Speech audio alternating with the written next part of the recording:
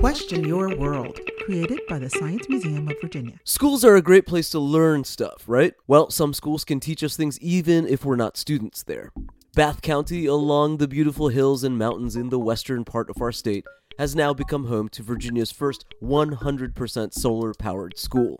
Valley Elementary will be the first school in Virginia to run entirely on solar power. This elementary school joins the list of ever-growing solar schools across the nation, actually. In 2014, the nonprofit organization The Solar Foundation released a report announcing that over 3,700 K-12 schools have now installed solar infrastructure. Big flat roofs on most schools make them excellent candidates to harness this renewable energy option. And this has a pretty awesome economic impact. The average solar school saves about $21,000 per year on their energy bill. That's enough to buy about 40 new tablets, or give salary bumps, or plan a lot more field trips to awesome science museums. Just saying.